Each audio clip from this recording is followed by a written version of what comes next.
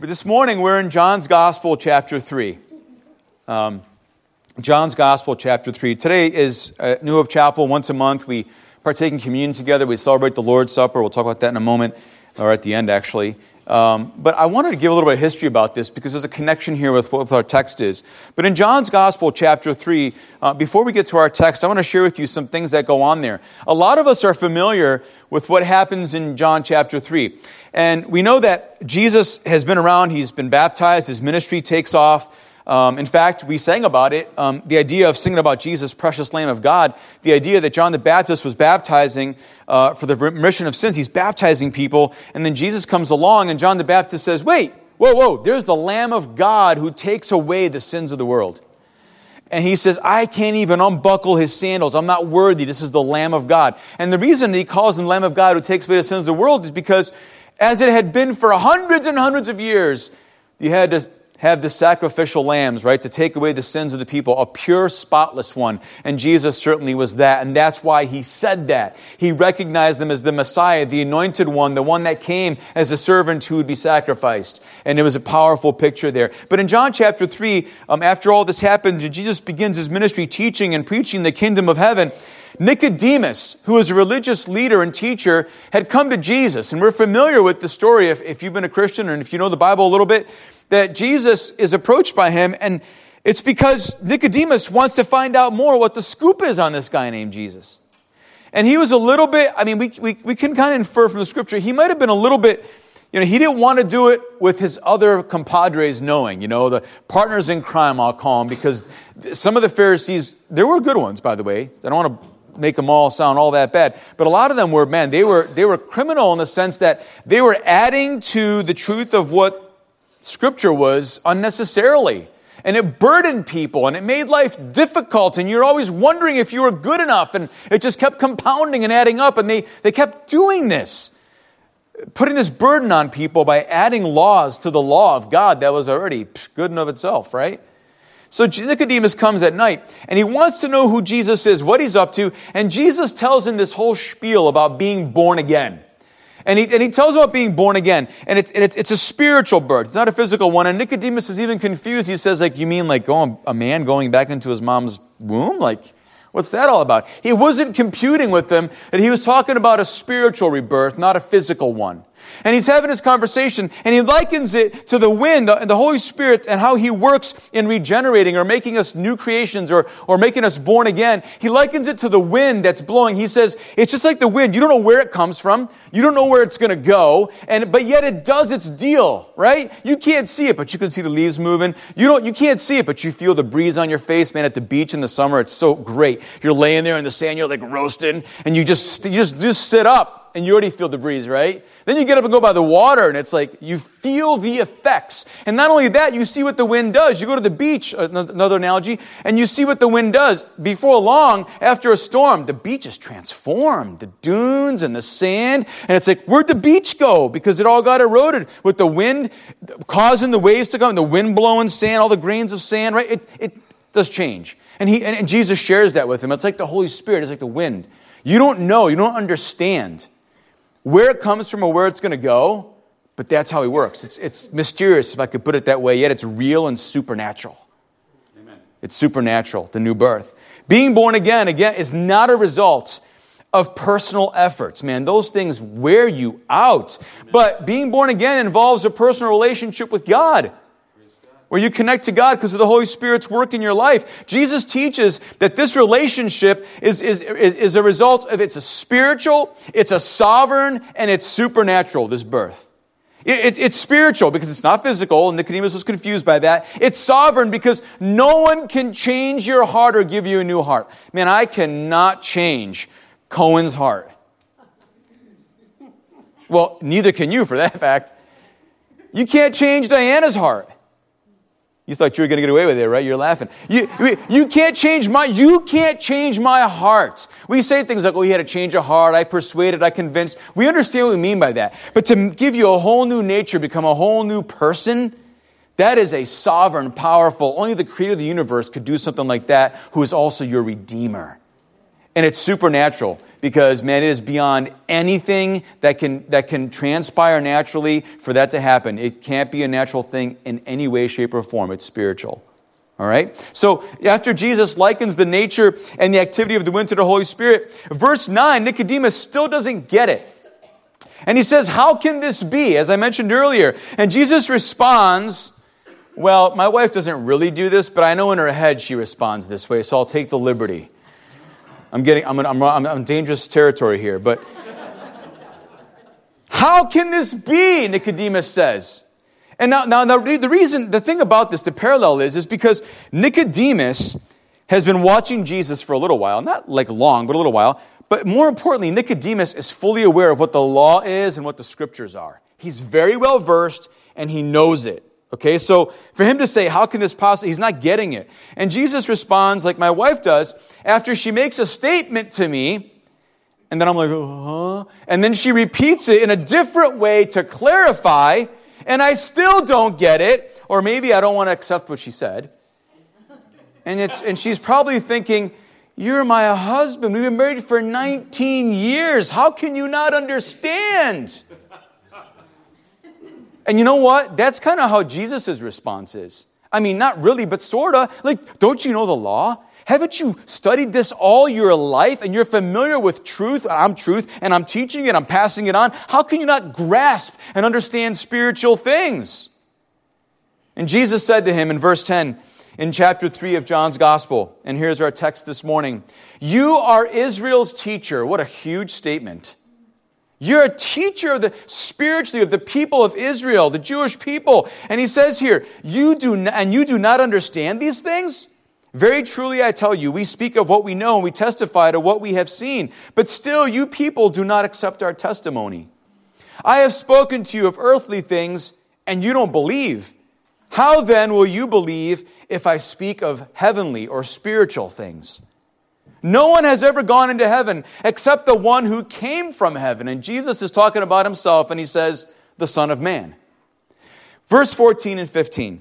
Just as Moses lifted up the snake in the wilderness, so the Son of Man must be lifted up, that everyone who believes may have eternal life in him. You know, we're so familiar with John 3:16. I could probably ask almost anyone here, and you'll tell me what it says. Right? Roughly, if not exactly. But we forget what comes before this, because it's really saying the same thing. But yet it's making a connection so that it makes sense, and there's application that's related to history, and it's a fulfillment of that history that comes through Jesus Christ and the redemption that he brings, and that only he brings. Amazing connection. Jesus concludes his conversation with Nicodemus by explaining that the new birth comes only through a Savior. Yes, it's spiritual, it's sovereign, it's supernatural, but it only comes through a Savior. There's no other way you can be born again except through Jesus Christ. Amen. No other way. And Jesus wants to make that point. Yeah, it's like the wind, the Spirit's moving, and the thing that happens inside your life, and it's spiritual, and it's hard to explain, but you know it's real, you see its effect, and you're aware, but it has to come through somebody who died for you. Let's jump to verse 14, where Jesus goes back into history and to an event in the Old Testament where Nicodemus understood very well what Jesus was talking about. Again, he was an expert in the Old Testament. So Jesus goes back to Numbers 21 in the Old Testament, Numbers 21. And there's an account in the history of Israel. And this is the connection. You'll see the connection to communion in a little bit. This is the connection that Jesus is making with Nicodemus and relating to him. Here's your own history, dude. Do you know your people, they were wandering in the desert? I delivered them from Pharaoh. Then they were wandering in the desert on the way to the promised land. And all they did is whine and complain the whole time. I mean, we don't see that conversation in John's gospel, but Nicodemus knows that. They're going through and they're wandering in the desert, and then they're hungry. They're saying, oh, if we could just go back to Egypt. Like, you mean be slaves again? Like, it's better there because, at least we had beds that were, even if it was rough straw, we had beds. But here we're in the wilderness and it's dry and hot, and we're trying to make beds every night, and it's terrible. And it's hot and there's no food. And then eventually, when they're hungry, God took care of his own people, and he sends manna. Now, I don't know exactly what manna is, and they debate what that is, but some kind of a bread-like thing that came from heaven, right? But God provides manna. It's there in the Bible, in the Scriptures, in Exodus. You'll read it. And so God provides manna. And the amazing thing about the manna is that it was enough to sustain them. Now, I have to believe this, because all they had was manna, and then eventually they had quail. They had some meat, right? God gave them as well. But the manna was so nutritious that they can keep going for 40 years. That's all they ate, and a little bit. So it had everything. It was like your power bar on steroids. I'm serious. Because that's all they had. I'm not trying to be funny. This is what they ate and God provided. God knows how to sustain you. And you know what? This is the problem with today. And I'm sorry to be on a tangent. I can't help but go there.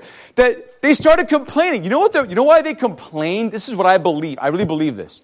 It wasn't about because what they had in Egypt, but they were complaining because they didn't have variety. It's the same thing, but wait a minute. But you have all the energy you need. You have all the nutrition you need. You have all the strength you need. You keep going. I'm going to get you there. You're doing some bad decisions. You're making bad choices, so you're wandering now. But I have a promise, and Moses is with you. I'm providing manna and quail, but it's the same thing every day, God. But it's the same thing every day, God. It's just your Bible. Do I got to read it? Yeah. But it gets boring. It's like to say, I've read that scripture before. Yeah, but have you gotten all the nutrition out of that scripture yet? Yeah, amen. Amen. Good word. It doesn't end. This is a manna here, the word of God. Jesus actually he actually likens himself to being the bread from heaven, and there's a connection to the manna that God sent, and Jesus came from heaven himself. And he's walking among his people, and there's sustenance, and there's nutrition, everything they need. And so Nicodemus understands this, and they want variety. Now that sounds a lot like a lot of what goes on today. People get so bored with going to a church where all they hear is the pure gospel all the time. They want to hear something that's palatable, variety. They want to see different styles. They want to see someone jumping. They want to see a dramatic production with lights and smoke. And I'm not against that, by the way, necessarily. But they want variety. Give us the latest and the trendiest thing. I want something different. That's what I want. And Jesus says, listen, go and feed on my word. That's all you need. Now listen, I'm not here to... Am I boring? All right. So I hope I'm not. Listen, because I don't want to just be manna every day, right? No, but listen, we have variety. Listen, there's amazing variety right here. I mean, look, there's Julie, for crying out loud, and Denise, and Jean. I mean, look at the variety. And there's Jack over there. There's all kinds of variety in here. Ages, experiences, and backgrounds, and ethnicity. I mean, it's an amazing thing, and we're together. And so there should be joy in that. It's not that boring to be a Christian. It's exciting because God keeps giving you everything you need every single day. But I want to go back to Egypt because they didn't have quail, they had chickens. I want chickens. And we laugh because we know we're like that. It was a sin of complaining about the fact that you didn't have variety. But you had everything you need. But we want something else. Sounds like our kids, doesn't it? Anyway, the people were getting tired, and so they don't like... and think about this. They're not liking the fact that they're getting manna and quail every day, but God's providing something for them that they don't even have to work for. Oh, sounds like another parallel. Well, Jesus comes from heaven. He's the bread of heaven, and you don't even have to work for it, and he gives of himself freely for you to give you eternal life for free. Well, he paid the price. But you believe. There's a parallel there. So they get complaining, and here's what happens in Numbers 21. I spent a little time because it's the backdrop. In Numbers 21, they get complaining, and God sends snakes, venomous snakes, into the Israelite community. That's not fair. God's so mean. Why would he do that? Why would God's people complain? This is the 8th recording in the book of Numbers where all they're doing is whining, complaining, and being little brats. God's patience, as patient as he is, he's like, listen, just like our children, I got to teach you a lesson. I'm going to remind you that your reliance is on me, and I've done so much for you, and it's just a lesson here. I'm not going to get into all and get philosophical and why God disciplines and how he disciplines, but he does because he loves them. They're his people, and he loves you. Amen. And God brings this judgment because of their horrible attitude. They certainly didn't have the attitude of gratitude we heard about last week. So God sends these fiery serpents or these venomous serpents. And it's a very tragic story because people die. They die. And so the people eventually are freaking out, and now they go to Moses, the one who they were just sitting against, complaining against, and God, by the way. And they say, Moses, please pray to God to have mercy on us so that snakes go away. And so Moses prays. But God does not make the snakes go away. Sounds like another parallel. Sounds like the world that we live in. There's sin all around us. It's not going to go away. And this is not because I'm going to be a downer here and I'm negative and it's not going away until Jesus comes. Amen. There's a lot of sin around us. The effects of sin have been here since Adam and Eve sinned in the garden. And we see it all around us. There's wickedness, there's evil, there's horrible things that go on that we just shake our head, of course, but then we realize that even with little things I do, like lying and being ungrateful and so on and so forth, we're sinning as well. But we tend to say, that's a huge one, that's a small one. Listen, God's offended. And the sin has a consequence, and it has ripple effects, and it hurts people, and it hurts us, and it affects God, our relationship with God, for sure. So, but God says, Moses, I'm not getting rid of the snakes. If I wanted to, I could just go like this, and they could all be gone. But instead, he tells Moses to make a bronze snake and to put it on a pole so that everybody and anyone who looked at that snake would be healed from the snake bite. Now, that's craziness. I'm sorry. Because it borders on this almost like pagan practice of I'm going to do something weird. And if I do this formulaic thing and I look to that and I have to go through this ritual, then I'll be good, right? Listen, and we're going to address that in 1 second. This is the challenge we have. That when God provides a remedy through a purpose or a relic or whatever it is, whatever we want to call it, sometimes we can fall into a trap of idolizing that. And I'm going to touch on that in just a moment. God made a provision. He didn't eradicate the snakes. He made a provision for those who are bitten. Look at the bronze snake. That's it? Yeah, that's it. Just look at the bronze snake. And everyone who took God at His word and looked at the snake was healed. You can read about it in Numbers 21. Prove me wrong. It's there. Just a simple look. The person who believed and acted was spared and they lived. So listen, about 1,500 years after this happens in the wilderness in Numbers 21, Jesus is talking to Nicodemus. We're coming back to Nicodemus, right? And Jesus says to Nicodemus, just as Moses lifted up the snake in the desert, so the Son of Man, talking about himself, must be lifted up. Why? So that anyone who believes in him may have eternal life. Sounds like John 3:16, stated before John 3:16. That anyone who believes in him, Jesus' words to Nicodemus, may have eternal life.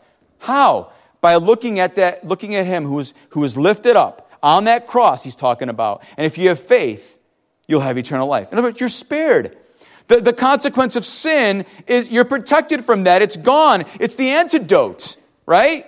The Son of Man, and I just want to really quickly, it'll be very quick, but I'm going to just show you 3 quick ways that the Son of Man, that Jesus, had to be lifted up, and they're really important for us today. The first one, obviously, as I just mentioned, is that he had to be lifted up on the cross. And he said so himself, that just as Moses raised the serpent, so must the Son of Man be lifted up. Same thing. Jesus was raised on the cross. And there was only one remedy for the snake bite that was killing the people in the wilderness. The bronze snake. And here's another parallel. There's only Jesus. He's the only one that can heal and cure the bite of sin. He's the antidote to that bite. And instead of the wages of sin, which is death, Jesus gives us eternal life. He gives us eternal life. 2 Corinthians chapter 5, verse 21. We sang it in our first song this morning. It said, God made him who had no sin. Remember, he's that pure, spotless Lamb of God. He made him who had no sin to be sin for us, so that in him we might become the righteousness of God. Only Jesus can take the wrath of God that is just poured out because of sin. And in that moment, all the sins of the world came upon Jesus. Your sins that happened yesterday, last week, 5 years ago, that you're going to commit today, the ones you're going to commit in 10 years, if you're around, or 20 years, or whatever it is, and he died for those. They came upon him. And in that moment, the Bible records that God had turned his face from him. The obscenity, the grossness, the idea that all these sacrifices were made for the forgiveness of sins. And now Jesus comes as the final sacrifice. And God's light was taken away from the light of the world. Because the wrath of God came upon him. All the sin of the world. For you, for me, for all those who would just turn and believe in him by faith. The serpent was in the sight of all the people. It didn't matter if you got bit by the snake in the ankle and you're laying there and you're barely moving and it's starting to take effect and your muscles are getting weak and your vision is getting blurred. And then Moses raises the serpent. Even if you're on the outside of the camp and 150, 200 feet away, you see on the pole, 20 feet up in the air, you see this, even a silhouette of the serpent. And if you just look, all of a sudden your vision got better and you had energy. You got spared. That's all it takes. A simple look of faith. God gives you the faith, the Holy Spirit. That's how He works. He gives you that faith and you believe. And it's not about yelling and crying or going through a formula or doing some kind of ritual. It's a simple look of faith. You know what it comes down to? A simple profession. Amen. We do not discount the simple profession of salvation in Jesus Christ to be powerful and effective, because all it takes is one look of faith that Jesus is your Savior. Amen. And you're saved. Preach it. Amen. There's lordship that comes too, and obedience. And that comes as a result of faith. You can't separate them. But that salvation comes when you look to Jesus in faith to take away your sins. The serpent was to save a life, and Jesus saves the soul. And it was a simple look, a simple obedience. I love what it says in Romans 10, that if you confess with your mouth that Jesus is Lord, and you believe in your heart that God raised him from the dead, you will be saved. You'll be saved. You'll gain eternal life. You'll be in that right relationship with God. The effects of sin, the poison that was coursing through your veins that sin caused because of the bite of sin, it's gone. It's removed. And its paralyzing effects and the ultimate effect of destroying you is gone because of your faith in Jesus. I believe that. Do you believe that? It's once and for all, and it's very effective. You know, bronze. The idea that the serpent was bronze is very important. In the Bible, nothing is in the Bible by accident, by the way. That's my belief. Numbers, colors, all kinds of different things, they have significance. And I don't want to overplay this or whatever, and you can get kind of crazy with numbers. You can get a little ridiculous. You got to be careful. But bronze or brass is a very important metal in the Bible.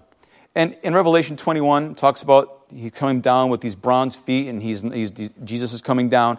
But even before that, way back before that, in Moses' time in the tabernacle, they had this portable temple, right? And they'd set it up. And they had this altar. Do you know what the altar was made out of where they made sacrifices? I gave you the hint already. Brass, bronze. The laver was made out of bronze. There were other bronze fixtures. The bronze or brass signifies and symbolizes God's judgment and or testing. And here you go. You have this serpent there, and it's a picture of what would happen with Jesus. No, he wasn't made out of bronze. But it was a picture that the judgment would come on Jesus for you and for me, so that you wouldn't be judged and condemned to be without God in hell forever. He took that upon himself. Jesus is eternal, and he is the cure perpetually for sin. The bronze serpent in the wilderness was only temporary. And so that's a huge difference as well. But it lasts forever and ever. Jesus was lifted up. So Jesus was lifted up. He allowed himself to be on the cross, nailed to the cross, so that you and I could live. And if we look, we are saved. You know, the Bible reminds us, I mentioned I would go here, that not to be careful of not worshiping any graven images, right? The second commandment tells us that. The first commandment says you shall have no other gods. The second says you shall make no graven images and, of course, worship them. You shouldn't have any of those. There is no other God except Jehovah, one God, one true God. There's only one God. I can't imagine thinking there's more than one God and how they compete and how you choose which one is better. That's just confusing. There's one God. There's one true God. And the Bible says that in 700 years after this happens where Moses raises this serpent on the pole, in 1 Kings chapter 18, the Bible records that King Hezekiah, ever hear King Hezekiah, some of you? King Hezekiah, awesome guy. And here's how I know, because the Bible tells us. 1 Kings 18, verse 5 and 6. 6, listen to these words very carefully. We're going to be coming to an end soon. Listen very carefully. It says that King Hezekiah, this is the word of God, trusted in the Lord, the God of Israel. There was no one like him among all the kings of Judah. And these are the words of the Bible, not mine. Either before him or after him. But wait, what about King David? What about Solomon? What about... The Bible says there was no king like Hezekiah, and there was never one like him before him or after him. I didn't say it. The Bible says that. Do you know why? Because it says here, right here, he trusted in the Lord, the God of Israel. But even more in verse 6, it says, he held fast to the Lord and did not stop following him. He kept the commandments the Lord had given Moses. Talk about obedience and faith. You know what Hezekiah did? If you read verse 4 in chapter 18 of Kings, he went, here's history for you, this is amazing stuff. The Bible records that he went and he took the brass serpent that Moses made. You were wondering where that went, right? All those years, what happened to that thing? He took it and he shredded it to pieces. That's what it says. You know why he did it? Because it became an idol to the people of God. The faith was not in the brass serpent, even at the first point, right in the beginning. The faith was in the obedience and do what Moses said, what God commanded. It wasn't that the serpent itself saved you. It was your act of faith that saved you. Amen. Because you believed what God said. Now, the question becomes naturally then this morning if you're here, do you believe what God said? That there is only one person who died for your sins? Amen. Do you believe that? I'm glad you answered. I want you to ask yourself here, but thank you for answering. Do you believe that? Do you believe there's only one? And so he got rid of this because it was pagan worship. And it says, I know that it became idolatrous because it lists other pagan forms of graven things that he destroyed, the Asherah poles and other things. He destroyed them because they were worshiping idols, man-made things, and they weren't worshiping God anymore. That's the danger we run into, is that we can start to worship. And we become so mechanical because, well, there's the cross. Oh, yep, I believe that. And you're looking at that, and it's like it becomes almost like the object of your faith in some weird way for some people. Or that, well, I go to church 48 times a month, so I'm good. I worship that, man. And you have more faith in your actions and in your religious activity than you do in the person behind or because of your religious activities. And so Hezekiah said, we can't have any of this. It's unrighteous. And he got rid of them. Second way, really quick, second way that Jesus was lifted up is that after Jesus died, he was lifted up out of the grave, man. Amen. He didn't stay there. He was lifted up on the cross, and that's great. The Bible says that there's no forgiveness of sins unless there's shedding of blood, unless someone dies, pays the price. And Jesus did that, and that's why the symbolism is of the brass serpent with the judgment of God, and Jesus is there. But then he was lifted up out of the grave. You know what that symbolizes? That symbolizes, and it shows that God was pleased with what happened. And that same Spirit, Paul says in Romans, that raised Jesus up is one day going to raise us up so we could be with him in eternity, forever and ever and ever. And so Jesus rises from that, and in so doing, he defeats sin, death, and the devil. And Jesus lifted himself up for everyone to see. In fact, Paul records in Corinthians that he appeared to 500 and the apostles, and he lists names, all these individuals that he appeared to bodily, in person, that he showed up and said, look, I'm alive. He even showed them in their nail scars. He said, put your hand in my side, especially since you don't believe, Thomas, right? And he goes on and on. He is lifting him. He is showing, and people saw. It was evidence. He was definitely seen by those when he was ascending to heaven, right? And he left them the Great Commission and says to wait for the Holy Spirit to come so they could fulfill the Great Commission. And they saw it. It wasn't just the disciples and the apostles. It was others that were in the vicinity. They saw Jesus going up into the clouds. Jesus was lifted up out of the grave, and he was lifted up into heaven. And it's an amazing thing because in Philippians chapter 2, Paul says, God exalted him to the highest place, and he gave him the name that is above every name, that at the name of Jesus every knee should bow in heaven and on earth and under the earth, and every tongue should acknowledge that Jesus Christ is Lord, to the glory of God the Father. That is called exaltation. That is called lifting up. You want to talk about being lifted up out of the grave and being recognized as the ruler of the universe? man, he's sitting at the right hand of the Father because he finished his work. Amen. Praise God. I'm going to ask, Wayne, can you get the kids and just get them all rounded up? The third one, it needs to be completed. This lifting up of the Son of Man needs to be completed before the day comes when Jesus comes to take us to be with him. And perhaps today, this is probably the one that is, maybe it's the most important in some ways, especially for those of us who have already placed our faith and trust in Jesus. Because the Son of Man, Jesus, must now be lifted up by you and me. Is he being lifted up by you and me? Are others seeing that he's the way, the truth, and the life? Are others seeing that he is the final sacrifice for all of humanity's sins? Are others seeing that he is the only way to be saved? Are others seeing that? We are to lift him up before others. The way that bronze snake was lifted up. God wants us to lift up Jesus before men. Not be ashamed. No, we're not cocky and rude and jerky about it. That's not how it works. But that we are not ashamed that we know who Jesus is and he's our Lord and Savior. Unashamedly proclaiming the gospel like the Apostle Paul did, who said that he was not ashamed of the power of the gospel, because it is the power of God for salvation for those who believe. We're not ashamed of Jesus. He wants us to tell others that upon believing in the promises attached to Jesus, the poison of sin gets swept away. The antidote to sin is to believe in Jesus' sufficient sacrifice in our place on the cross and repenting of our sins. Paul said in 1 Corinthians that we preach Christ crucified. Why do we preach that? Because he's the one that was lifted up. And he said that to some people that sounds so foolish. And it's a stumbling block to other people. But to those of us who are being saved, it's the power of God. The power of God.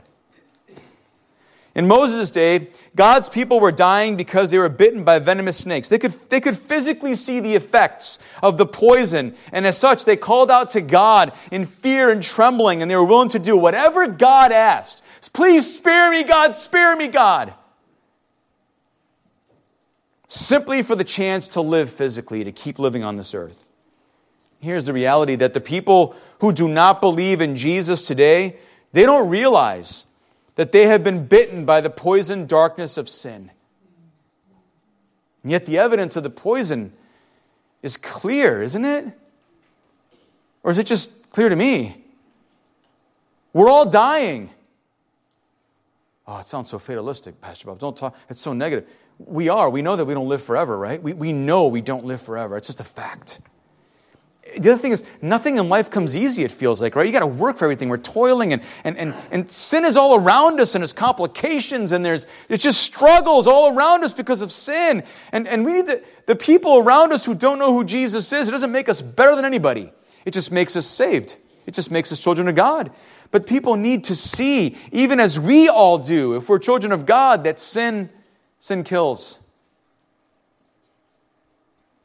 You know, you and I, if you're a Christian, I'm going to ask the brothers to come up with the communion. If we confess our sins daily before the Lord and receive His grace and forgiveness, we confess, and we do that all the time. We do that even though we know that we are no longer condemned thanks to the blood of Jesus and that He died for us. Amen? We're not condemned. And now it's time for others to know that they can also no longer stand condemned if they believe in Jesus with just a simple look to the cross in faith.